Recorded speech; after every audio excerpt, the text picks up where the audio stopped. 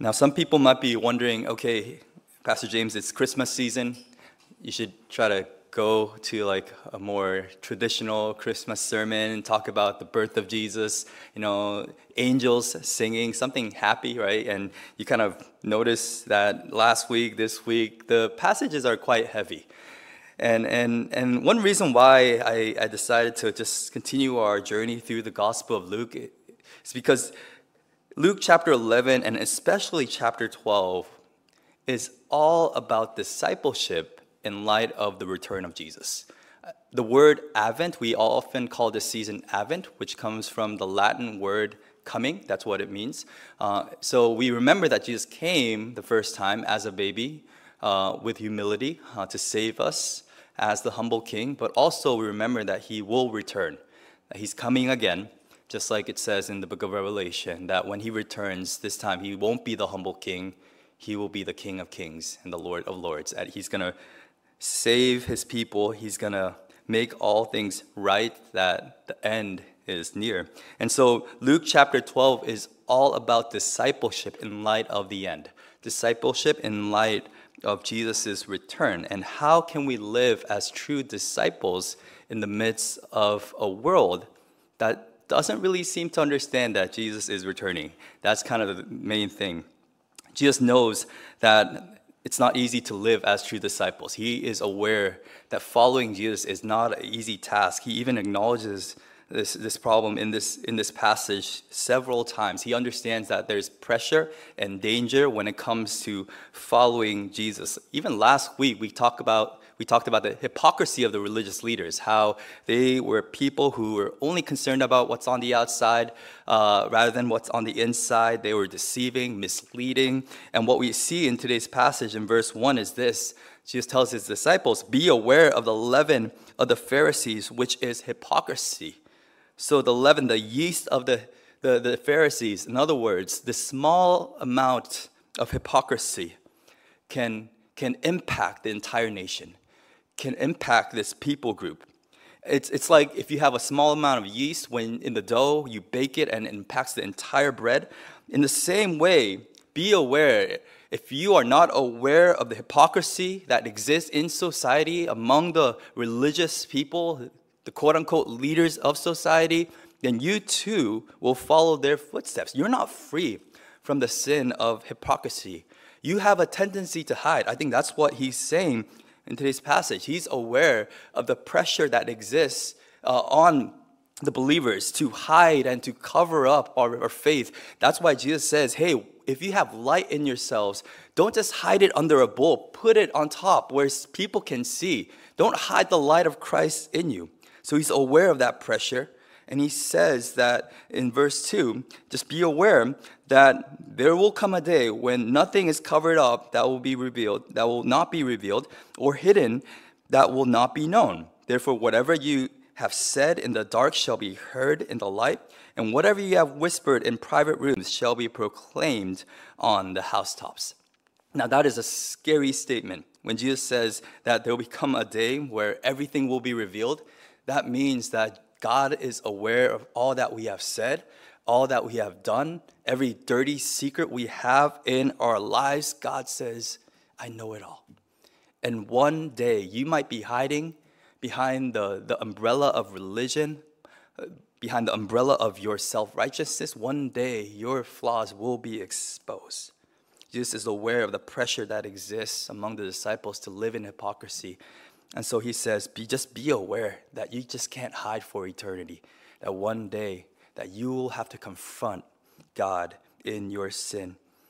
And it's not just the danger of hypocrisy, but it's really the danger of being killed or hurt. It says in Luke 11, just the previous chapter, at the end, after Jesus gave this incredible speech about hypocrisy, how did the religious leaders respond? Well, it says that as he, Jesus, in verse 53 of chapter 11, as he, Jesus, went away from there, the scribes and the Pharisees began to press him hard, to provoke him, to speak about many things, lying in wait for him to catch him in something he might say. So instead of repenting, instead of trusting in Jesus, their decision was to reject Jesus. Their decision was, I would rather kill Jesus, destroy Jesus, than destroy the sin that exists in me and the hypocrisy that I see. Like, I would rather get rid of Jesus than get rid of my sins. And so what we see is that there's real temptations and danger. And in the midst of this broken world, fallen world that's not easy for disciples to live in, this is the message that Jesus shares today. Despite all the pressure, despite all the danger, don't be afraid to be a disciple. That's the message that Jesus is sharing to his disciples today. Don't be afraid. It says in verse 4, do not fear. It says in verse 7, fear not. It says in verse 11, do not be anxious. The word fear is repeated time and time again. Why? Because there's a lot to be afraid of in this world. There's a lot of things that are constantly forcing us to pressuring us to be conformed to this world rather than to be transformed into the image of Jesus Christ. And so I don't know about you, but I'm pretty good with people. I love talking to people. But for some reason, when it's time for me to talk about Jesus to people, I kind of get nervous. Like, despite knowing the gospel, despite teaching people about how to do evangelism, I still get kind of nervous when I'm talking to a stranger or talking to even someone that I know, like a family member. Like, I'm worried how they will respond to me. I'm worried how they'll view me after this conversation. I get really nervous in that. I get nervous when I'm not just sharing the gospel, but I'm sharing something about God's word. If I see something in someone else's life, a brother or sister's life, I kind of get nervous when I have to speak what is true.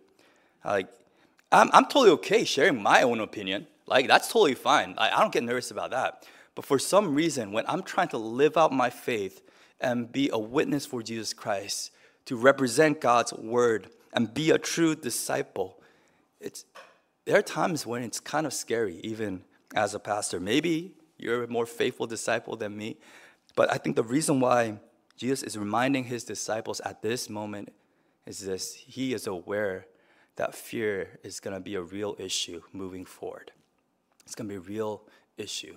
Just read the book of Acts and just think about how many times the believers were just there behind closed doors, like not exercising their faith because they were simply scared. Like, it constantly had to be reminded, hey, be courageous. Don't be afraid. I think it's because there are things in this world that scares us. I think that is absolutely true. So Jesus is speaking of a world that is full of danger, that is full of hypocrisy, and we often are influenced by this world, especially by people. And in the midst of this world, Jesus is reminding us today that we ought to fear God above all else. That's the main idea, really simple today. We need to fear God above all else. If we are fearing other things, especially other people, then we can't experience the fullness of following Jesus, the joy and the satisfaction that comes with following Jesus. We will never get to experience that if we're constantly afraid of people rather than God. So fear God above all else. And I just want to give you a couple of reasons why we ought to do that. Number one is this: we should fear God above all else because he is the ultimate judge. Because he is the ultimate judge. It says in verse 4, I tell you, my friends, do not fear those who kill the body, and after have nothing more that they can do. In other words, Jesus is not saying that, hey, if you become a disciple, like, you're going to be safe, you're going to be secure, like, your life will be complete and free of trouble. No, he says actually dying is a possibility when you follow Jesus. He says, like, do not fear those who can kill the body. That means there are people who can kill your body. And we live in a country where, often we don't really understand the weight of this statement because, yes, we might be rebuked or, rejected because of our faith, but losing our life doesn't seem like that's really, a possibility for us. Sometimes when we see shooting in different places, and we imagine ourselves in this scenario where if someone put a gun to my head and asked me, "Are you a follower of Jesus?" how would I respond? Maybe there's a hypothetical scenario that we might think, but we don't really live day to day with the pressure and the tension, thinking that someone is going to take our lives just because we are a Christian. Well, I was talking to Pastor Deva, who spoke to us a couple of weeks ago, and he was sharing how specifically there are groups that are targeting Christian communities that are doing just horrible things against especially women and children, just to discourage these Christians from following Jesus Christ. When I was in Egypt, I remember there was a mosque that I often went to. It's in the center of Cairo, which is the capital city. El-Hazar Mosque. It's a really, really popular mosque in Egypt. I just remember just sitting in the mosque because it's open to tourists. And I'm just praying for the people there. And there's a lot of shops around that area, so there's a lot of tourists who come. And so I would go there quite often. Even my off days, I'll go to pray. I remember the day before we were about to return to Switzerland, like the day before we were going to get on a flight, I checked the news. And that day, by the way, because it was our last day, our team was planning to get souvenirs, different things for our families and friends before we would leave Egypt. And I see the news, and we're told that there's a bombing that took place in that mosque, right in front of that mosque against tourists, which made me wonder. For 3 months, I've been in Cairo, Egypt. And any other day, like when I was at the mosque, when our team was doing stuff in front of the mosque, like easily, like we're a bunch of people, tourists, like people don't look like Egyptians. So like people, it's obvious that we're from another country. And easily that could have happened to us. And that's when I realized that this is the reality that a lot of our brothers and sisters live in today, under the threat, under the danger. It's not just foreigners, but there are times when family members would literally, kill people because they made a decision to follow Jesus in the Muslim circle, like because they have dishonored the family. And so that is a reality. But I don't think Jesus is just talking about death. I think he's using that example as the extreme case. I think what he's trying to say is this: there are real threats when you follow Jesus Christ. For us, maybe it might not be losing our life, but it could be losing our job because we want to stand up for what God's words represent.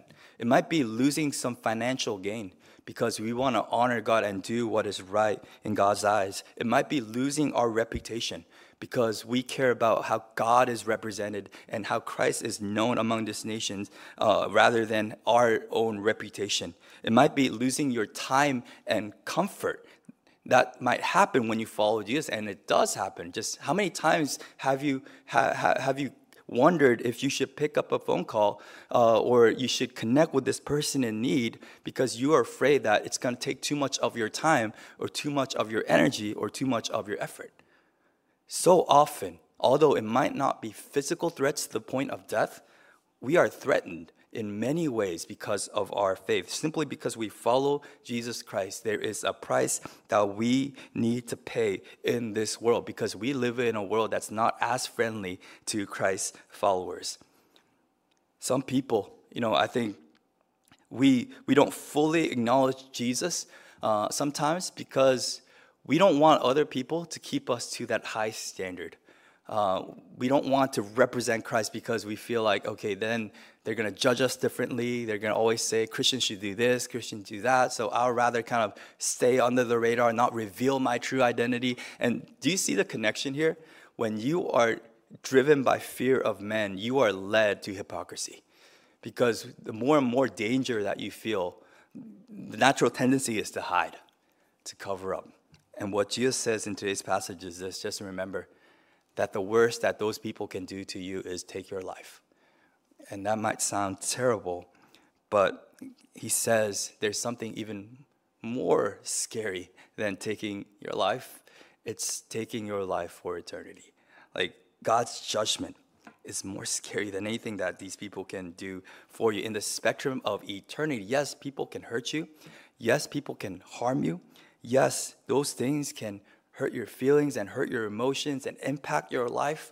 But in the scale of eternity, the impact that God has upon your life is far greater than any human being can have upon you. I think that's the point that he's trying to make. And so he says in verse 5, but I'll warn you whom to fear. So he just said, hey, don't fear the person who can kill your body, but can't do anything else.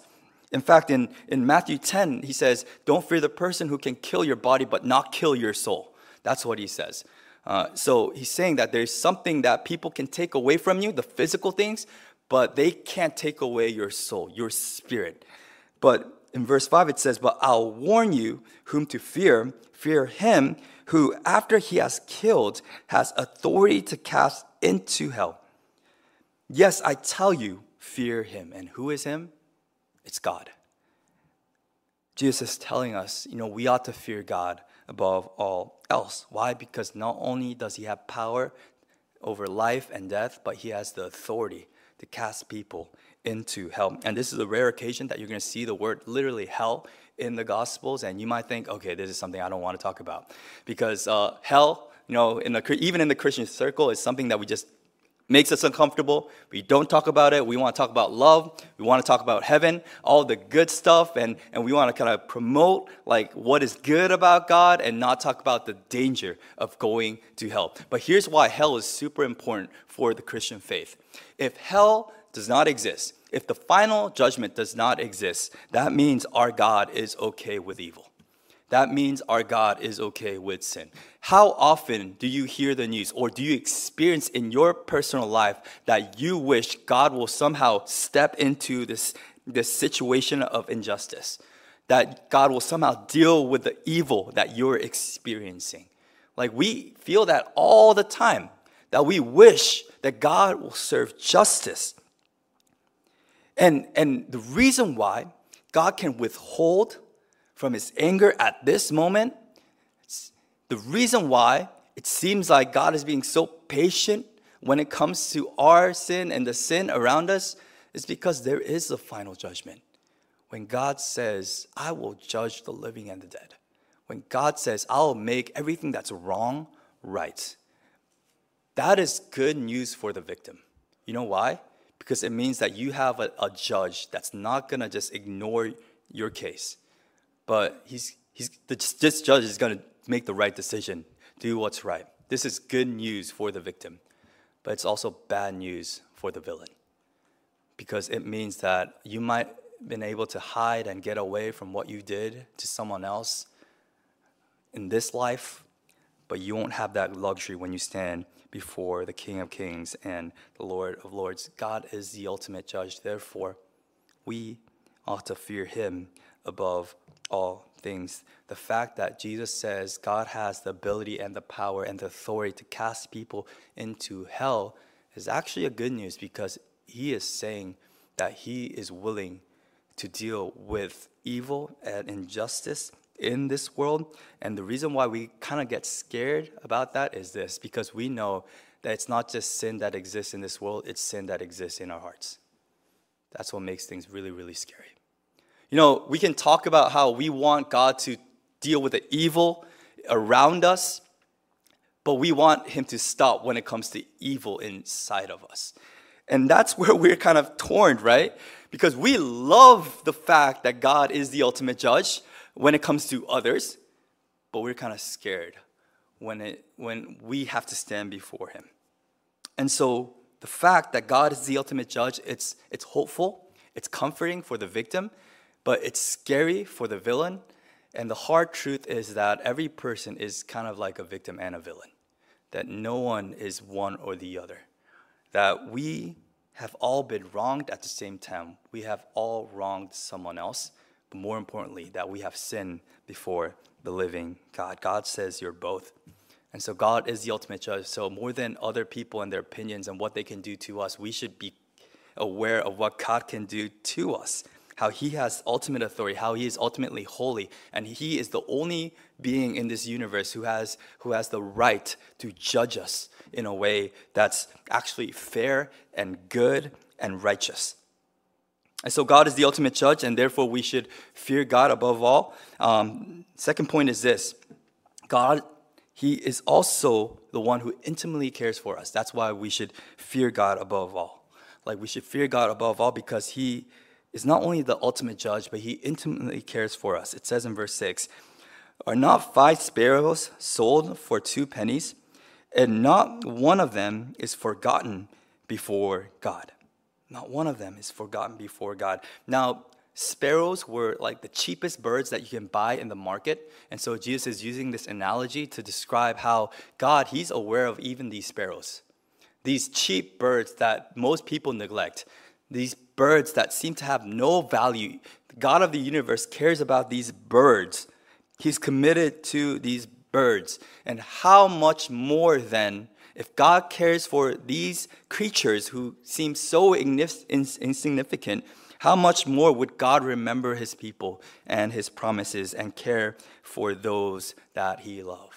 He's going to take care of his disciples, his followers.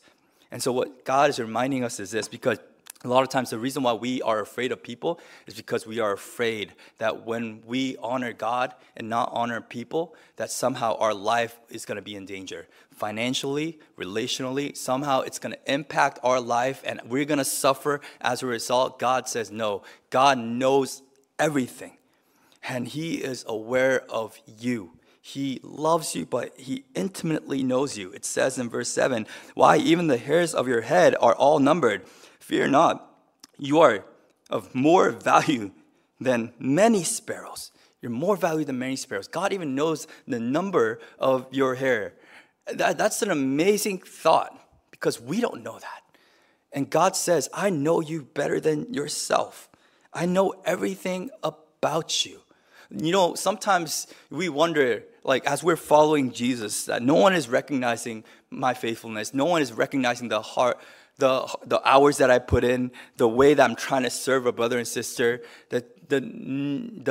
all those nights that I pray before God in tears, wanting this person to come to know Jesus. And God is saying, I know that. If I know the numbers of your hair, don't you think I know all that you have done for my kingdom?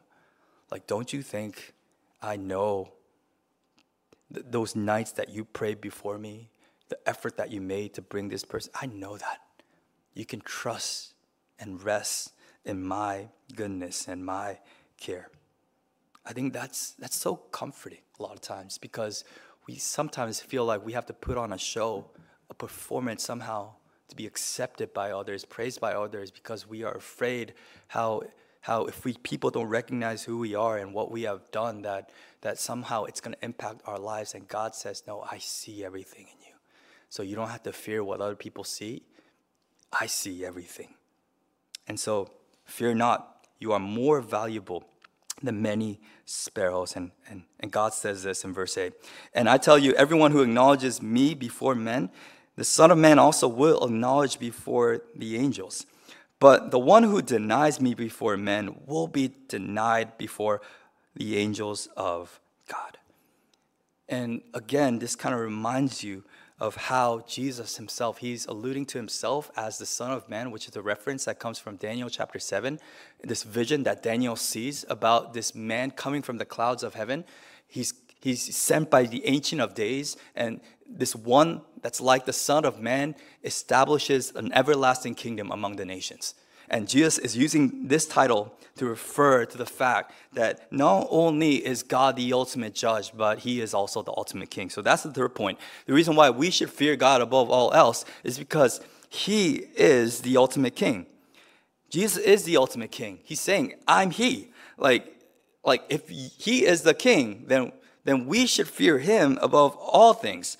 He's the one that has power over our lives. He has rule and authority over our lives. And the promise is that if we acknowledge him before people, that he is going to acknowledge us before the angels. That's incredible.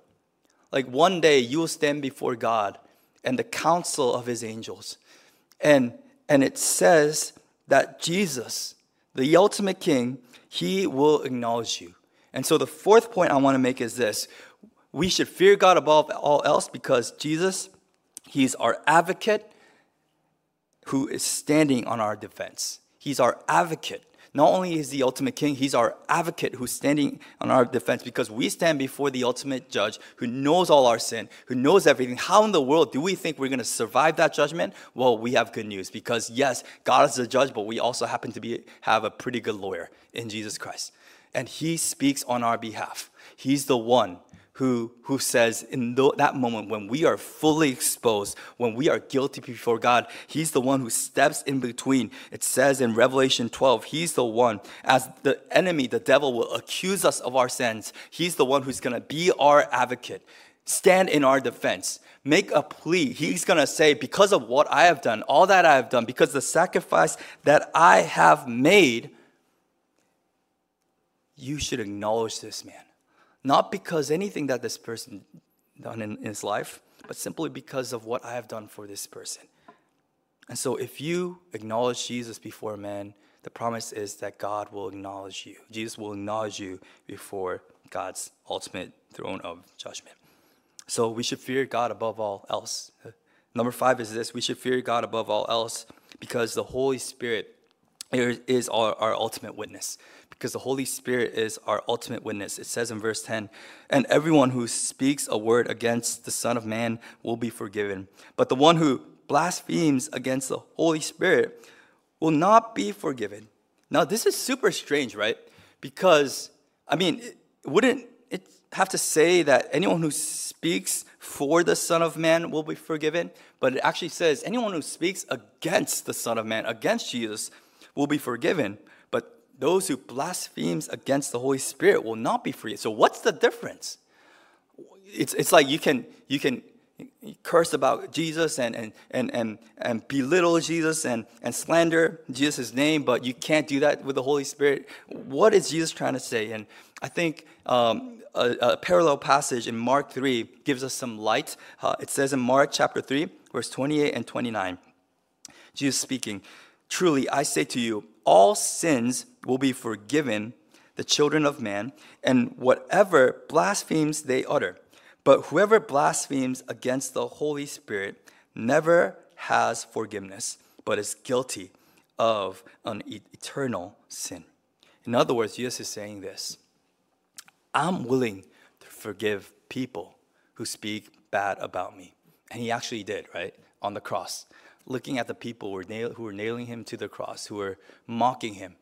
Like, he looked at them, and what did he pray? He said, Father, forgive them, for they do not know what they are doing. He's not just willing, he actually forgave people who spoke against him. But we also see that when you reject and deny the work of the Holy Spirit, there is no more forgiveness for you. If there's one sin that God cannot forgive, it's speaking, blaspheming against the Holy Spirit. And the reason why that's so critical is this: the Holy Spirit is the helper that God has sent in John chapter 16 to convict our sins, to bring awareness to this coming judgment. The Holy Spirit is the one who opens our eyes to that reality and constantly convicting people of this coming judgment so that people can understand the nature of their sin, and in return, understand the urgency that they have to follow Jesus. So the Holy Spirit convicts of our sins, but he also points us to Jesus Christ. And in John 3, it says that apart from the Holy Spirit, you cannot be born again. Nicodemus comes to Jesus, asks, hey, how can I inherit eternal life? And Jesus says, well, one must be born again. And Nicodemus says, how do you be born again? Well, it's only through the Spirit of God that you're born again. Now, that's a whole sermon in itself, but one thing that we do know is no one comes to Jesus apart from the Holy Spirit. That's why in 1 Corinthians 12:3 it says this: therefore, I want you to understand that no one speaking in the Spirit of God ever says Jesus is accursed, and no one can say Jesus is Lord except in the Holy Spirit. Some of you might think, well, I'm thankful that I had great parents, I had great churches, pastors, leaders in my life that I could understand the gospel and articulate the gospel and believe in the gospel, and that is absolutely true. But the main reason why you can say that Jesus is Lord and you confess your sins before Jesus and be saved is because the Holy Spirit is working in you. That's the main reason. It's by God's grace that we are saved. God works through the Holy Spirit and through other people. And what it says here is this: you can be forgiven with all the other sins, but if you deny God, reject God. And I think it's not talking about this one-time rejection, because we know that if that's the case, then Peter would not be in heaven. Because Peter, he denied Jesus 3 times. I don't think it's talking about how many times you rejected. It's talking about this continual rejection. It's this picture where you are hardening your heart, that you don't want to do anything with God. This is what it looks like to blaspheme against the Holy Spirit. The Holy Spirit is reminding you through God's word, even today, speaking into your life, saying that, hey, your life ought to be completely centered around Jesus Christ. You're aware of his word, you're aware of your sin, you're aware how God is inviting you to live a life that's completely dependent on his grace. You're aware of all these things, exposed to the truth, and yet you go home and say, well, I know what I'm supposed to do, but I just don't want to do it. Like, you're aware of all those things, but you bluntly walk away from God. And this continual, intentional rejection of the gospel, of the work of the Holy Spirit, I think is the sin that Jesus is describing in today's passage. If you reject, harden your heart, then you're alone when it comes to standing before the judgment seat of God. And so, don't make that mistake. The Holy Spirit is the ultimate witness. He's the final witness. And Jesus is inviting us to believe through the work of the Holy Spirit that we should fear God, because it's the Holy Spirit that leads us into all truth. And the last one is this: because the Holy Spirit is our present help in troubled time. The Holy Spirit is our present help in troubled time. The reason why you and I can care more about God than other people when it comes to trouble and persecution, it's this. It says in verse 11 and 12, and when they bring you before the synagogues and the rulers and the authorities, do not be anxious about how you should defend yourself or what you should say, for the Holy Spirit will teach you in that very hour what you ought to say. So sometimes we are concerned about facing, confrontation with other people, or facing an uncomfortable situation when it comes to our relationships. And what God says is this: if you are willing to honor God in all circumstances,